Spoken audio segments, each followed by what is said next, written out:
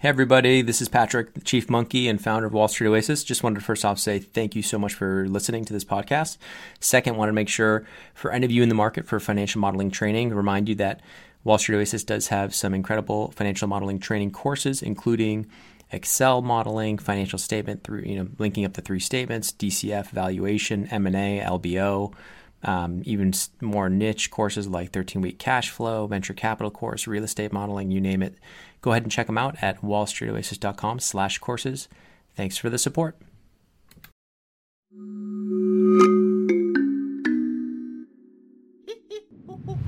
Hello and welcome. I'm Patrick Curtis, your host and Chief Monkey, and this is the Wall Street Oasis podcast.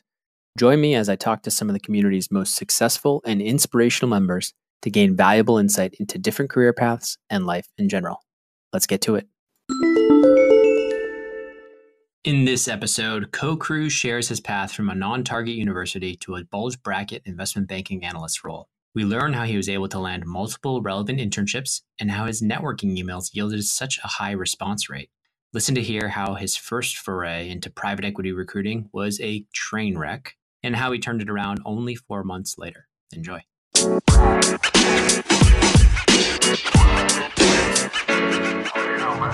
Okay, Co-Crew, thanks so much for joining the Wall Street Oasis podcast. Yeah, very happy to be here. Thanks for having me. So it'd be awesome if you could just give the listeners a short summary of your bio. Yeah, absolutely. So I grew up not on the East Coast, pretty much, very far away from the world of banking, private equity, any of that. Kind of stumbled into it during my undergraduate years. Was initially gunning for medical school. Took a sharp, left turn. Kind of had a few people that I went to school with that were going into finance. Thought it was super interesting. Was also doubling in some kind of like business school related courses. So after a lot of soul searching and talking to a lot of different people, decided to give it a shot. Had a few kind of banking and finance related internships pretty early on. So it gave me like a flavor for what I was stepping into. Was lucky enough to kind of recruit into a kind of bulge bracket bank for a junior internship. That I guess went well. They wanted me back. So I did kind of a 2-year analyst stint there. Graduated from that program, went to kind of a more traditional, middle market private equity firm. And since then have transitioned into another private equity firm that does, kind of earlier stage technology investing. But they're also flexible mandate and, I kind of have pretty broad exposure there. That's awesome. Awesome. So let's go all the way back to undergrad. And you said you were kind of like pre-med. Or is your family like, my dad was a doctor. Is your family in medicine? No, you know what's funny about that? Like they didn't steer me any which way. It was just kind of something that, as I looked at like kind of what my options were as a kid, I was always like pretty competitive, I guess. And I knew I wanted something like kind of intense, something that would, be stimulating. And I guess doctor was just kind of the natural profile for something that I was looking for. That you just wanted to, work 100-hour weeks or, go through residency or whatever. Yeah. Okay. So exactly. It was one or the other now. Yeah, exactly. So you're kind of going into freshman year with that in mind, but you kind of get a little bit exposed. You said you had landed some internships early on. Was it freshman summer? Was it sophomore summer that you had kind of your first finance internship? Or tell me about how that worked. Yeah. So I think by the end of my freshman year, I was fully kind of in the camp of not wanting to be a doctor anymore. And after that, started looking for some internships, and I didn't really have like a finance internship after my freshman year, but it was more like a business development role at like a large company in like the capital of like where I'm from, like the downtown area of where I'm from. And so, it just kind of got my feet wet in terms of what like a business corporate role might look like. Yeah. But then my sophomore summer, that's when I was able to land like a middle market banking sort of internship. And it was pretty local, near my hometown. And so, I guess smaller market, but was able How did you even, but were you were like at that point declaring a major probably, or like saying, okay, I'm going to do finance, but how did you even land that middle market role, even the local regional one as a sophomore summer? Cause I think that's from looking at your background, it seems like that probably was kind of the key internship that kind of set you up for the junior summer, right? Yeah, I never thought about it that way just because it's been so long, but you're probably 100% right. Yeah. So like, how did you get that sophomore summer internship? Was it networking? Was it friends of a friend? Like, how did that work?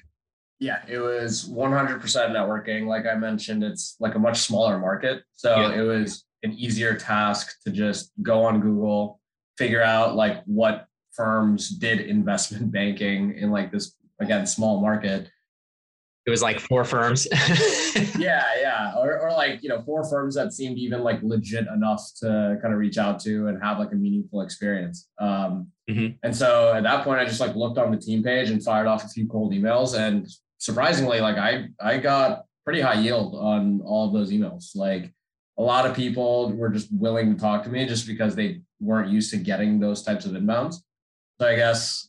What do you mean? So like, let's break that down because I think that's pretty interesting because oftentimes people will do like a spray and pray approach, right? Were you kind of doing that, like looking outside the region, or did you have to stay in the area?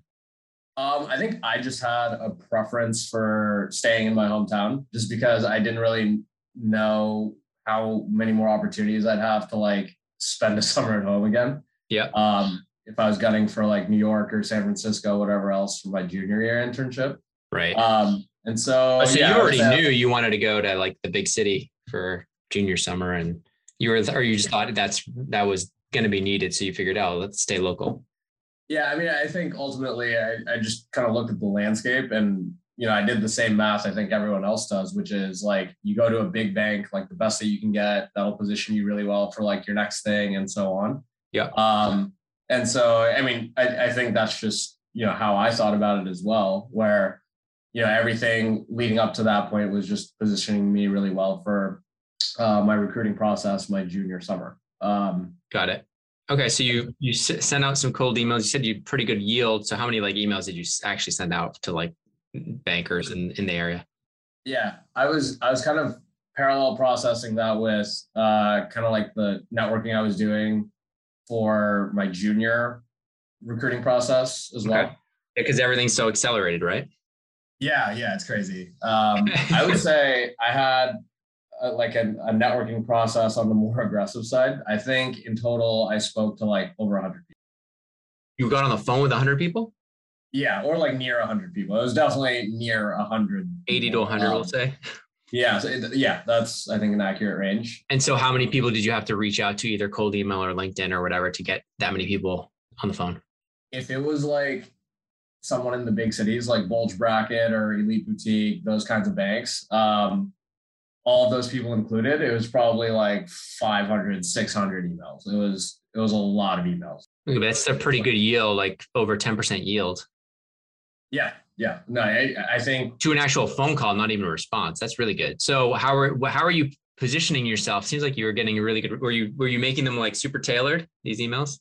Yeah, somewhat. Like to the extent that I could. I think I also had like a pretty early head start. So I think it was just a combination of like, making it very clear that I wasn't there to waste anyone's time, that I had done some homework, and putting that all somewhat succinctly into an email asking for a 30-minute conversation, I think just made my profile kind of stand out.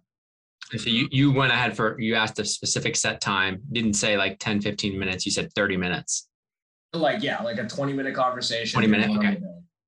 Yeah. I'm just curious. I'm always curious because like that yield is really good. So I'm like, okay, what's the secret? Yeah. I usually tell people don't expect more than a 5% yield on like even a response. Yeah, I mean that's definitely what the base case should be, I think. So your GPA must have been really high.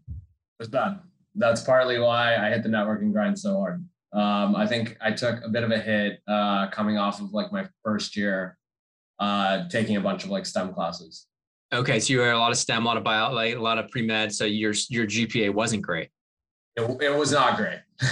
So did you lead with that at all, or did you leave it out completely? Or was it in your resume? It was in my resume. Usually not something that I volunteered, to be completely honest. But I think like what usually ended up happening was that I think I presented well enough on the phone to the point where by the time they got my resume, they didn't have as much like sticker shock when they saw the GPA. Got it. So you weren't actually leading, you weren't sending the resume. It was just purely like, hey, let's just chat. I've learned, I know about blah, blah, blah, XYZ bank. Like, how did you draw connections or parallels, or when you said you did your homework and you demonstrated that, can you give an example? Like, let's say you were emailing an elite boutique somewhere in New York. How would you show that you've done your homework? A lot of that is just kind of like whatever I could read off of Wall Street Oasis or whatever other resources. Mm-hmm. I think, while I did go to what people would consider like a non-target, we had enough of an alumni presence for me to be able to like engage with people, get impressions of different banks, different groups, and kind of lean on that. And I think a combination of just like literally going through any channel that I could, I had enough of like a surface level understanding of the landscape to be able to sound smart on it. Well, especially on the phone calls, but I mean like the initial emails, were you actually writing something like that, saying something like, hey, I've seen you guys recently did this deal, congrats? Or like, were you saying something like, hey, I've heard your group is really strong and this doing a lot of blah, blah, blah, or like, was it like that kind of tailored stuff? Yeah, it was. It was like, for example, if it was like an elite boutique, I'd be sure to mention that like, the really lean teams that I keep hearing about is something that's really interesting to me. Mm-hmm. It sounds like that's where you get a really strong junior experience. Mm-hmm. Like deals that they've done, I'd mentioned that like, this deal seemed cool. So it'd be interesting to hear your perspective on it. Or if, anyone that you can put me in touch with that can speak to it, that'd be great. Yeah. I think really just in terms of like overall networking approach, it's really just about like, like you got to do the work. Like it's both a volume game of like sending out as many emails as you can, getting the yield, but then it's also just, not just using that conversation as dead air, but to actually like learn something and aggregate kind of data points through these conversations to actually seem more informed going from one phone call to the next. Yeah, it's almost like whatever you learn on the first one, you can kind of leverage for the next person you speak with from that same firm. It's very easy to be like, oh yeah, I spoke with, Bob over at whatever, blah, blah, blah. And he mentioned this, and get their perspective. And then it seems like you're more part of the in group, right? Yeah, 100%. And like the one other thing that I'd mention is like being on the other side of this, it's very clear when someone, either is uninterested or like they seem like they're going through the motions. They're going through the motions. Yeah. Yeah. And I'd much rather have like, a conversation with someone who's trying to recruit and is actually being thoughtful about what their experience is going to be like. Because at that point, I know that they're actually interested and they want a very clear picture of what to expect before they actually start the job. And that's just a better conversation for both sides. Got it. Okay. So you kind of were basically, you were able to land this sophomore summer role, but you were also parallel kind of networking and recruiting for junior summer. So did you get like both offers back to back, or how did that work? Oh, that would have been pretty cool. No, I didn't. You had to go into junior year with no offer for junior summer yet. Yeah, that's right. Okay, right. But you had a banking internship on your resume. Did you actually get good experience at that boutique or no? Yeah, it was decent. Considering that it was like a sophomore kind of internship, I think I got a pretty decent level of exposure. Cool. And I got very lucky because they actually had somewhat of a formalized program for interns. And so I was, like very kind of lucky local type of situation where I was able to, go through that program. But I went through that summer, was doing all the networking, was doing all the recruiting stuff. And I actually didn't get an offer for junior summer until like a few months after school had started. So I think it was like... Which is how it used to be. Yeah. That used to be normal. No, I hear about the timelines now and I'm just, like it blows me away. I don't think I would have been prepared if I was working. Well, a lot of people aren't prepared. That's the thing is it's like, they're not prepared. Like they're kind of prepared on the surface. Then you dig and you realize there's like no actual knowledge there. So you're kind of going into your junior year. Are you nervous at this point? Or are you thinking, okay, at least I have a good internship. I'm going to be fine. What's the thought process? And then how did you end up landing this internship at a bulge bracket bank? was it a resume drop, on campus recruiting? Did you have to, or is it just through like a, cause your school, I won't say the school, but your school is, yeah, it's not like a super target or anything, but there are a decent amount of alums, right? So was it through alums? How did it end up going? And then tell me a little bit about the actual interviews. Yeah, for sure. If I was nervous, like absolutely, 100%. My school isn't one that just churns out like guaranteed 50 kids a year onto Wall Street. So there's a little bit of friction that I had to fight, and it was like pretty palpable going through the recruiting process. It very much felt like I had to make my own luck, and like, if non-target recruiting takes place after all like the kind of core school recruiting is over, it's kind of ambiguous timing on top of all of that. So yeah, there's definitely a little bit of like nervousness, but I did feel like I had a strong profile. Yeah. I thought I had good experience and that I could talk to it. So in that aspect, I felt prepared. And I think my internship offer came together after I had a few conversations with an alum at the bank I ended up interning at for my junior year. Not like a massive group of alumni, but he somehow miraculously remembered me being like someone he talked to very early on. And I guess he, liked me enough to, ask for my resume. And he pretty explicitly, like I remember the email that I got, he pretty explicitly said, just send me your resume. I will make sure you get an interview. And so that was a vote of confidence. And I think as far as like my interview process went, I think this just kind of speaks to coming from a non-target school again. Sorry, can I interrupt you really quickly? So that groundwork you had put in from sophomore year just ended up paying off. It's like he or she liked you and put in the good word final, like saying, yeah, I'll get you an interview without you having to reach out again, or you reached out again early kind of junior year to get that. Yeah. That's good point. That's probably worth digging into. I had like an initial conversation with him early my sophomore year. Yeah. And had like maybe 2 more follow-up calls over the course of the next 12 months. Oh, wow. So it's a lot. Every 4 months or so, you had kind of checked in and done some other calls. Was he trying to kind of help you along? Yeah, for sure. He was helpful at every point. And I think he just wanted to help kids from my school, and he was just an engaged alum. Cool. Was also very aware of like how difficult the recruiting process is. Yeah. So he wanted to be helpful. And then finally, what kind of the catalyst was, I had taken a trip to New York, kind of like on my own dime, to go meet people that I had been speaking on the phone with. Mm-hmm. And him and I had a scheduled like coffee that he couldn't make. He felt bad about it. And so finally he's just like, send me your resume and I'll make sure you're set up for an interview. Nice. That's kind of the series of events there. You're like, hey, the coffee, it's easier on me, right? Not having to do the coffee. You're like, yeah, that's fine. Just give me the interview. Oh yeah. Sigh of relief for sure. Yeah. So, okay. So you're kind of, you have at least this interview at a bulge bracket bank. Was this your only shot? Did you have any middle market bank interviews kind of lined up? Any other bulge brackets? Yeah, I had a few other processes. I think by the time that process kicked up, I was near final round for like another middle market kind of banking gig in New York. Had a few other processes that were like early. Do you mind saying what bank the middle market was? I'd rather not. If okay. That's okay. That's fine. Yeah. But I had that offer in hand, had a few others that were like early, but like, first, second rounds, you can never tell where they're going to shake out. So it's not like I could really, go in thinking that, it was, I didn't take it very lightheartedly, the process with Bulge Bracket Bank.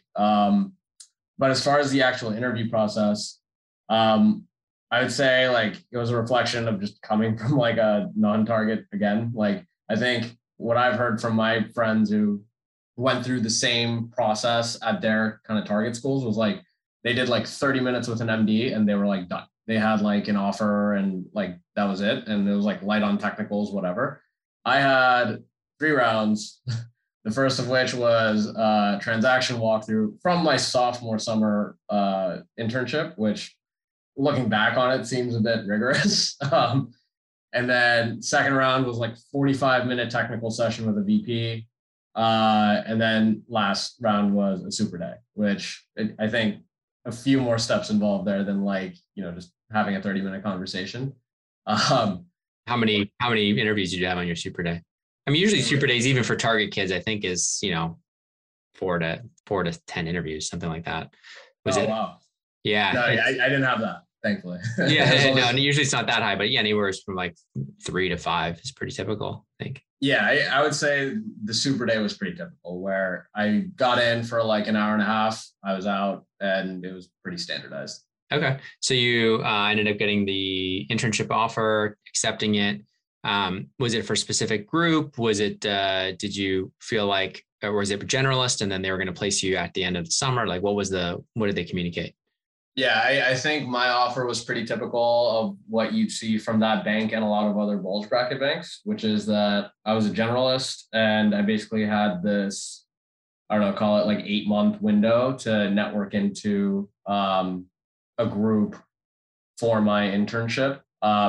Basically, the way that it works is like, and it's well documented on WSO, but the way that it worked for me was I had all this lag time ahead of my internship starting to have, conversations, and the firm provided like a full book of contacts by group.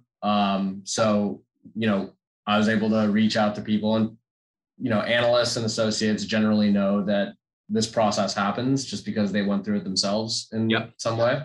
And so kind of similar to getting like, networking calls in for recruiting, you basically repeat that same process for group placement. But I think the difference here is like the conversations are a bit more targeted. You're asking more about like the summer internship, about the culture at the group, about what you'll probably be working on, and just try to get a sense of like what the group is like.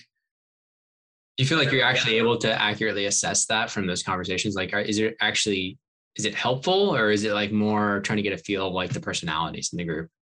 I think, or is it more just like this popularity? Like, it seems like a weird matching process. Like, how much can you, are they, I guess better question, were the analysts forthcoming about like realities of the group? Like if it was like a, sweaty very group. much depended on the group, like very much depended on. Got it. So some people, but you were able to gather some information that was helpful. Yeah, definitely. I think like at the end of the day, those conversations will give you like a very high level perspective on what the group is like, both in terms of culture and busyness. Yep.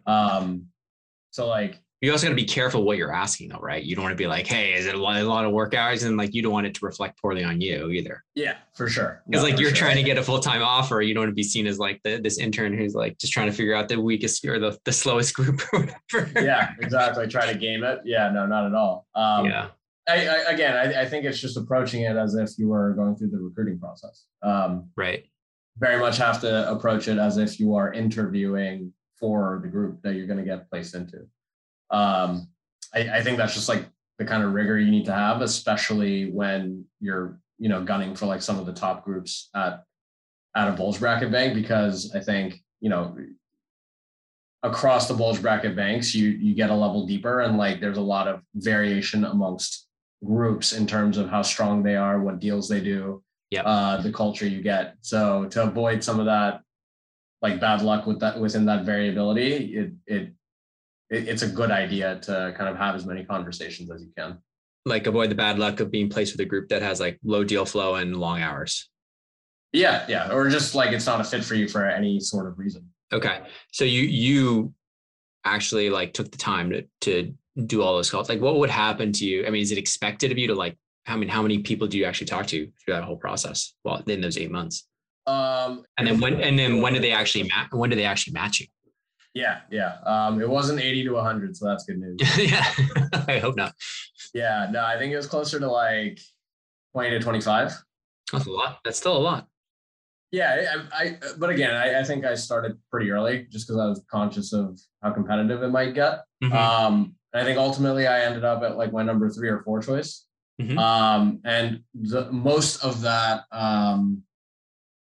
process is pretty concentrated in like the last like month or 2 leading into the internship.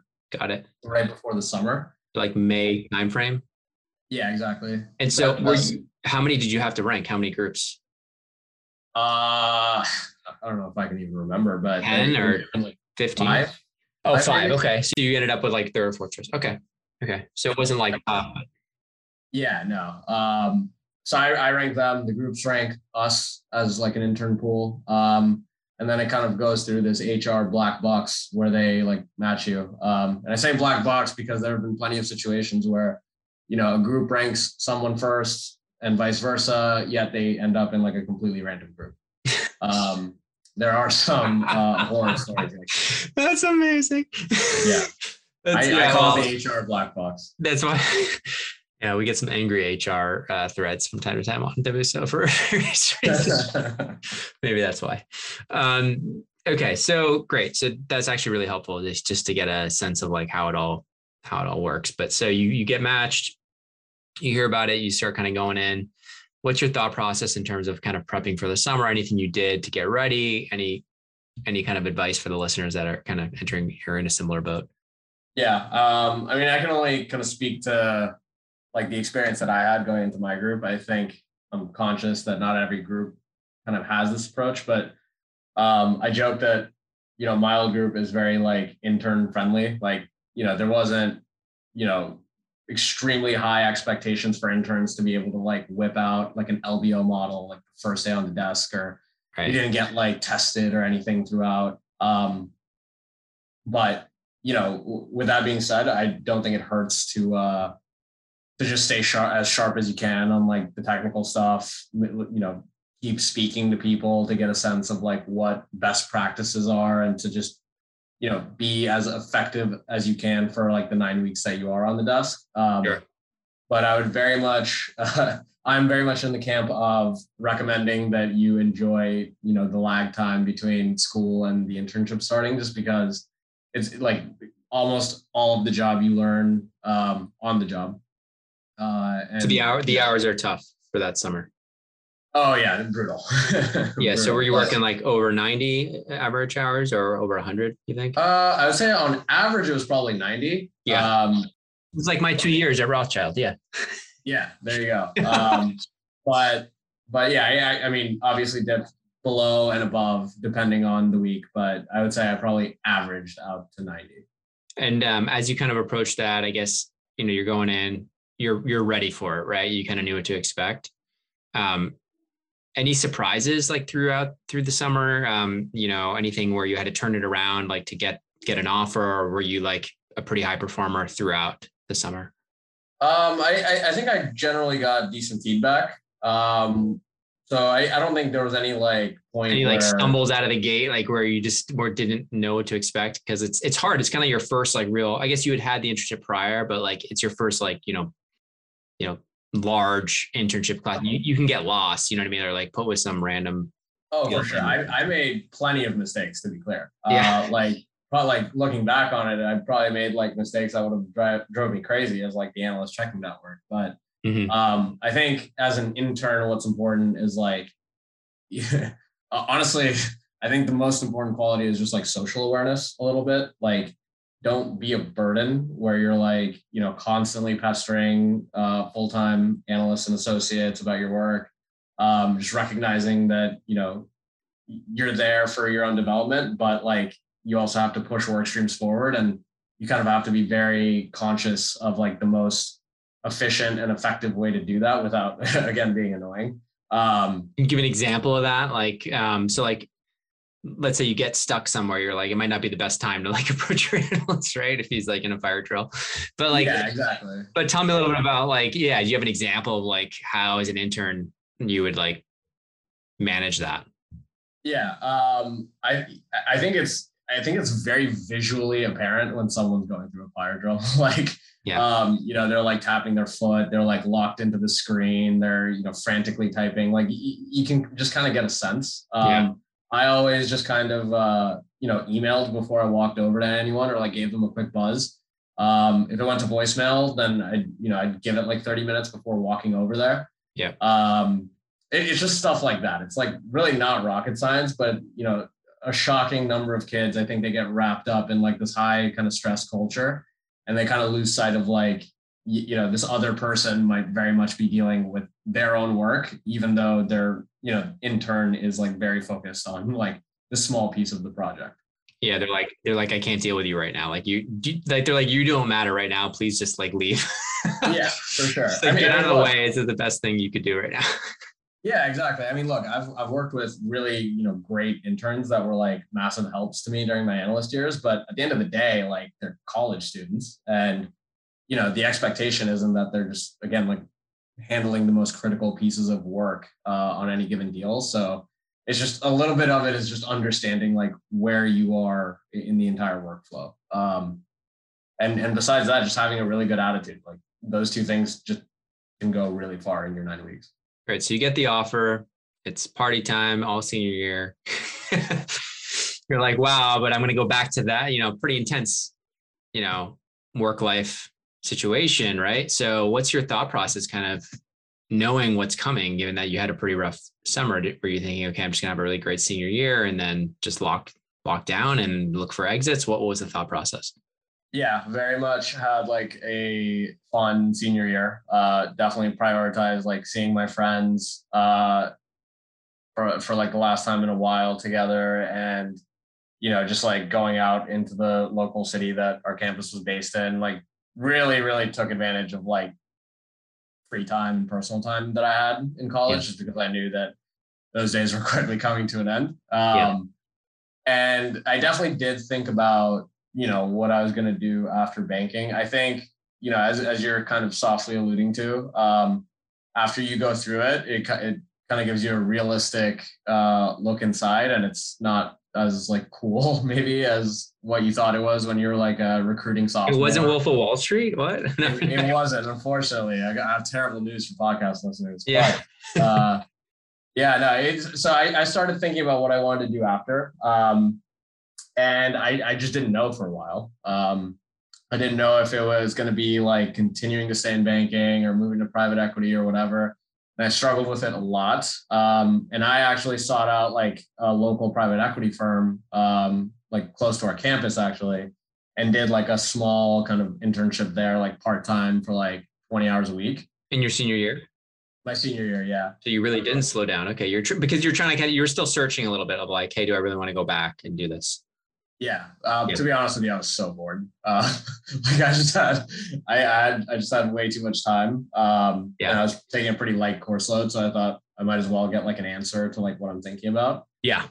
So I ended up doing that, and that was actually like a phenomenal experience. And I think it validated a lot of how I was thinking about, my progression after banking. So that. You think that that PE internship helped you in recruiting later on? Honestly, no. No. Like, what was this something that you could talk to during the be like, well, I always look towards private equity? Yeah. I mean, I think we're getting there, but like the private equity recruiting experience, at least for me, was just so hyper focused on like 2 or 3 big things. And like, if you couldn't speak to those big things, then you were done. Or if you didn't hit certain criteria that they use as like immediate filters, you were done. Yep. Can we talk about that? Absolutely. So yeah, let's talk about, so you're basically, okay, you start your job, you're working probably crazy hours again, and you're kind of approaching, I'm trying to think when 2018 you started. So I'm trying to think of like when PE recruiting kicked off. Was that the year? It was like insanely early, like November? Yeah, it was Halloween my year. I remember Halloween. Okay, so Halloween's even worse. Right. So Halloween, so it's almost a full 2 years before you would start. So yeah. Did you get any looks? You're at a bulge bracket bank. You had probably not even done a deal or closed a deal yet. Did you get any looks? Yeah. So, there's that first on cycle period, right?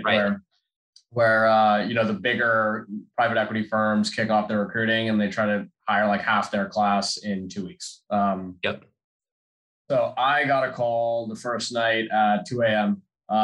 Saying that I had an interview with one of the large mega funds. They wanted me in 6 hours after that call at like 8 a.m. And I'm like, no, it's going to have to be later. And then I guess they were accommodating enough to like, let me come in like at noon. But I did that interview, got smoked, realized that I wasn't ready, and then pretty much sat out for the rest of that like recruiting process. Oh, I love that. Let's talk about that. It's so interesting. For sure. You get a call at 2 a.m. So before going to bed, did you know that it had kicked off? I did. Yeah, I did. So, and had you been talking to recruiters prior to that? I had been. Yeah, I had been talking to headhunters who were pretty much gatekeepers. Yeah, but had you like reached out to them, or had they been reaching out to you, They had been reaching out to me. I think like if you're a bulge bracket analyst, you generally have the benefit of having like all these headhunters reach out to you and set up meetings pretty proactively. Yep. And so your goal was PE. You were like, I'm going to try it. Yeah. I knew, generally speaking, that I didn't want to go to a mega fund. Just, it seemed like very much focused on like the financial engineering side of things. Mm-hmm. I knew I wanted to get a little bit closer to the operations of the business and just have a little bit more of a broader skill set than an extension of the one that I was going to be picking up in banking. Yep. So that was my thought process in terms of what I wanted. Did you communicate that to them? I did. I think I was pretty firm with. But a mega fund still ended up calling you at 2 a.m. Yeah. I think that's just a reflection of, the process. Yeah. Okay. So you get called, they're like, get in at 8 a.m. You're like, no, and then how did that conversation go? How do you even say no? Isn't it like they tell you when to jump and you say how high and you just go as soon as like they're ready, or what gave you the confidence to say no there? It was just like, it's not necessarily something that I was excited about. I mean, great opportunity, but I don't know if it was the right fit for me. So I didn't feel very compelled to, yeah. You were just like, look, I'll do it, but Yeah. And part of the logistical weirdness here is like, I wanted to squeeze in like a model test that morning before I actually did the real thing. To be very candid. You knew you were going to get a modeling test. Yeah. And so, yeah. What about, so you said they're hyper-focused on 2 to 3 things. Can you let's go keep the story going. So you're basically like, you get up that morning, you run through a modeling test. This is like a 1 hour, 3 hour modeling test. What were you doing? I think it's like a 2 hour modeling test. Yeah. So somewhat detailed, but not insane. Okay. You get through that. Are you feeling good at this point? No, I thought the modeling test was hard. I think like I hadn't really done like an M&A deal at that point yet. And this particular model had like a really detailed revenue build. Like the rest of the model, super easy. Well, like just really weird like source files where you have to run like a bunch of like crazy index matches and like sum ifs, which like now it's like an everyday cadence that I do these things. But sitting as like a recently graduated 22-year-old without having any like real deal modeling experience. I knew that it didn't, go very well just because like I looked at my revenue numbers and they didn't make sense. Right. Okay. So that you basically went in thinking, okay, I'll give it a shot. So you went in, what was the format of this mega fund kind of interview? You went in and they like, was it behavioral at first, or they just immediately threw you into the modeling test? Oh yeah, not at all. They sat me in like a waiting room. They put me in like a room with 5 other computers and people. They timed us all at the same time. We went back to the waiting room and then they came in and told me that I was done and I left. And that was the entire interview. That was it. It was basically like you didn't do the modeling test, right? Was it the modeling test similar to the one you had practiced on that morning? Yeah. I mean, it was really just like this very specific part of the model that I didn't know how to do. Like the LBO stuff was fine. Like that's what I'd been practicing, but it was literally just like this weird source file that you had to scrub to like get your revenue numbers. And that kind of drove the rest of the model. There's more data analytics or data kind of sorting and all. Exactly. Got it. And then the rest of the part was easy because like once you get the revenue numbers, it just flows and sources and uses and all that good stuff. Okay. So that kind of probably left a certain taste in your mouth. Kind of that's your first impression of welcome to private equity recruiting. So you kind of go back, you say, okay, I'm bowing out. You tell the recruiters not this year kind of thing. I basically tell them that I'm open, but I, at that point, start getting a lot more strict with myself in terms of the interviews that I take. Because ultimately I didn't want that experience to go down again, where I just kind of show up for a model test, get dinged, and then I'm out. And I think at that point, What was your fear? What was your fear? Like, I mean, because you could think, oh, it's great reps, but your fear was like, okay, I'm going to burn through my opportunities, kind of thing. Yeah, exactly. It's like if these headhunters keep getting negative feedback on my modeling tests, then that's just a bridge I burn. Right. They're going to suddenly not see you as placeable. Yeah, exactly. So that was the fear, I would say. But I also had like confidence in myself as a candidate. So I told them like, look, like this is all I'll take in terms of like the kinds of opportunities. So being strict in that regard. And then just at the same time, I had actually got put on my first like major deal, and that was extremely busy. Yeah. You're just like, forget this. Yeah, exactly. I can't even stay awake.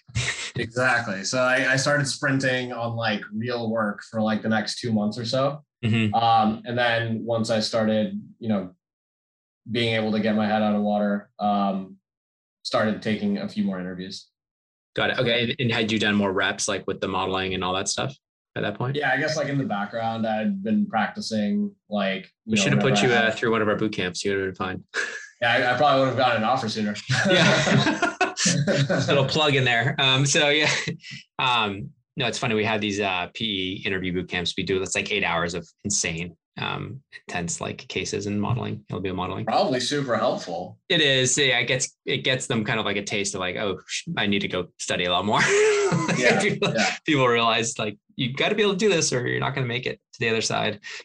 But okay, so it sounds like you kind of started back up, even though it was off cycle. It wasn't like you didn't wait a whole year.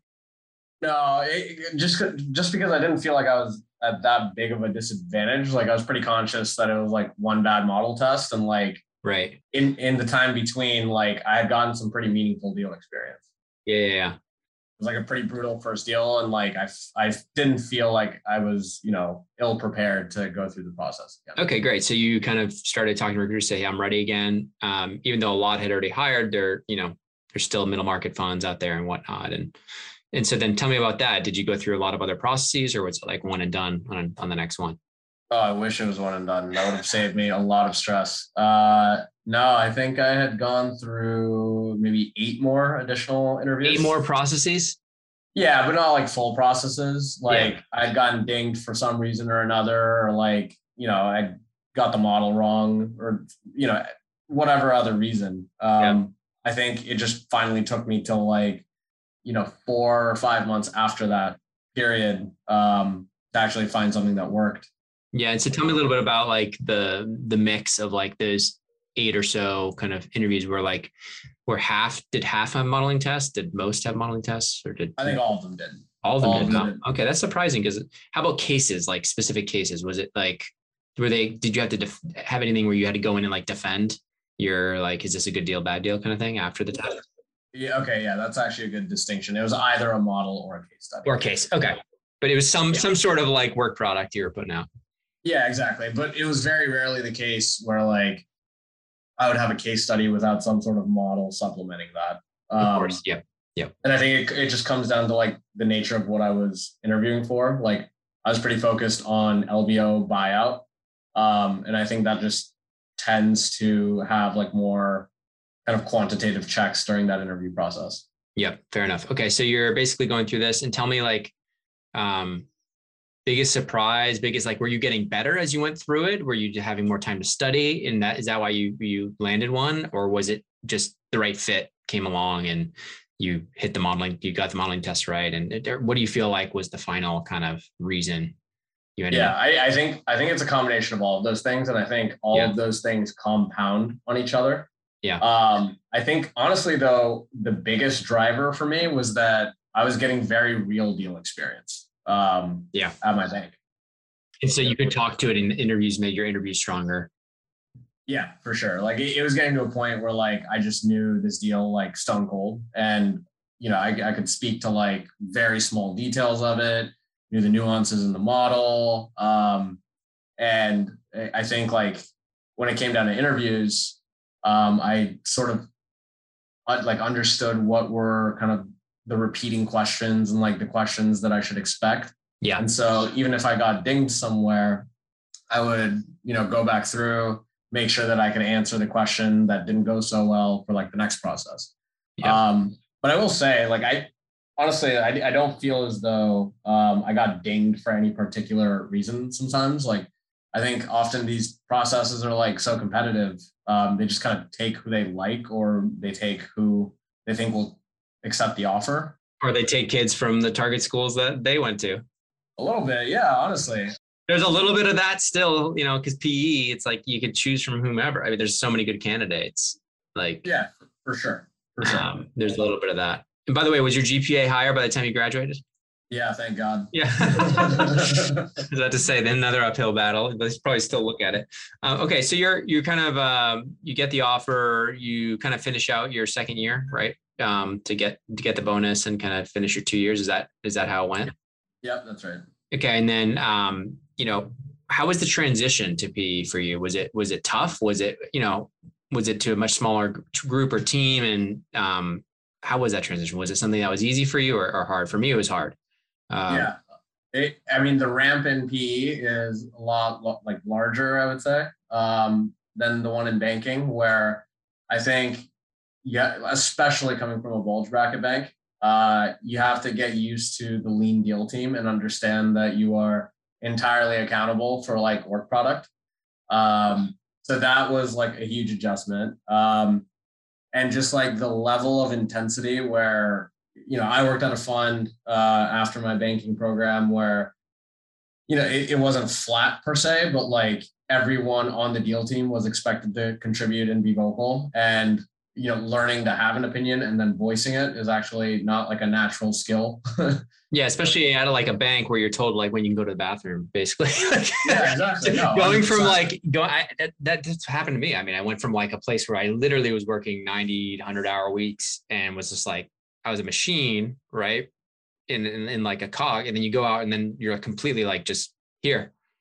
Like go work with these portfolio companies, go get this deal process done, and you're just like, wait a second, what am I doing? Yeah. And I think that speaks to kind of the training programs at a lot of like private equity firms or lack thereof. And like, they're starting to roll them out. We're going to be selling them.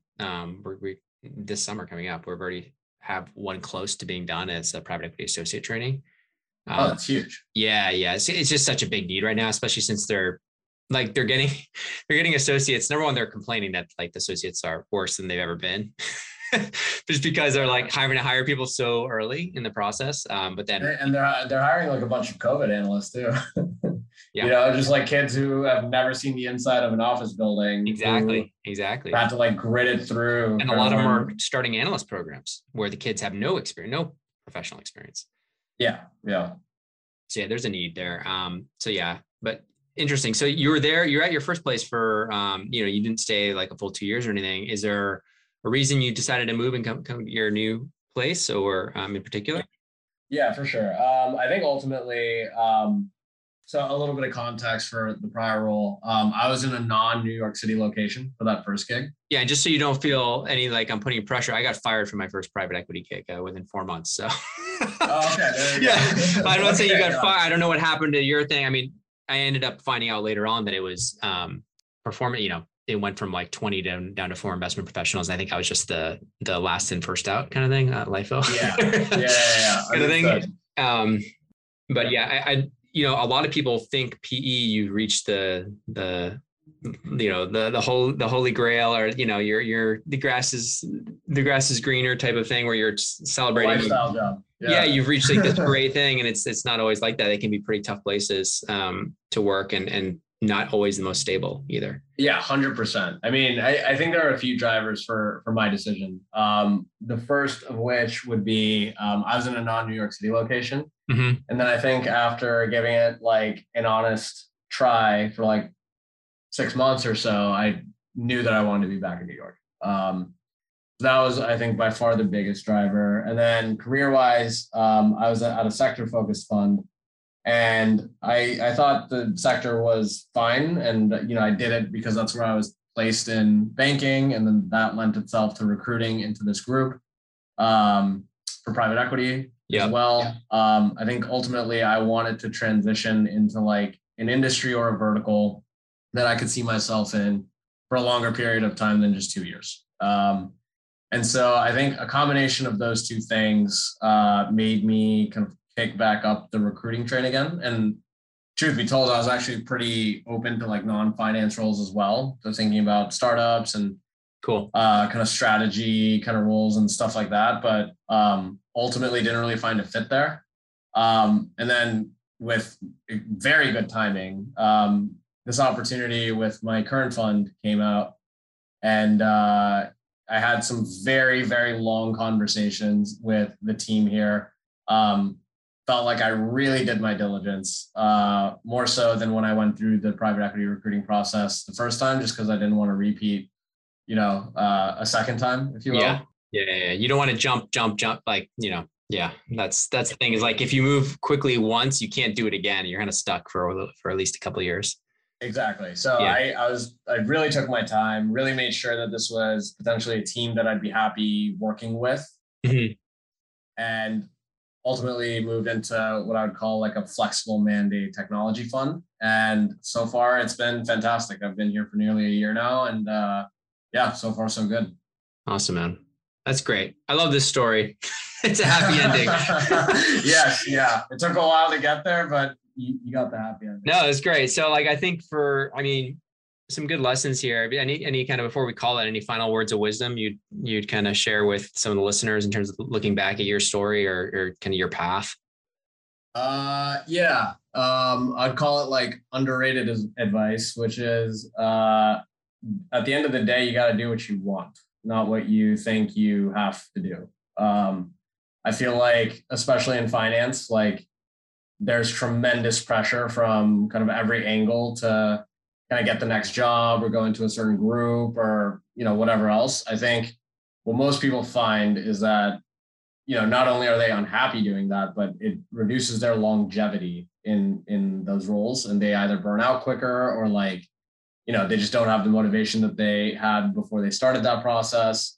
And I think ultimately, the reason why I've been able to keep up a lot of my like energy is because like, I've generally been lucky enough to be in places where I've thought I've had a good fit.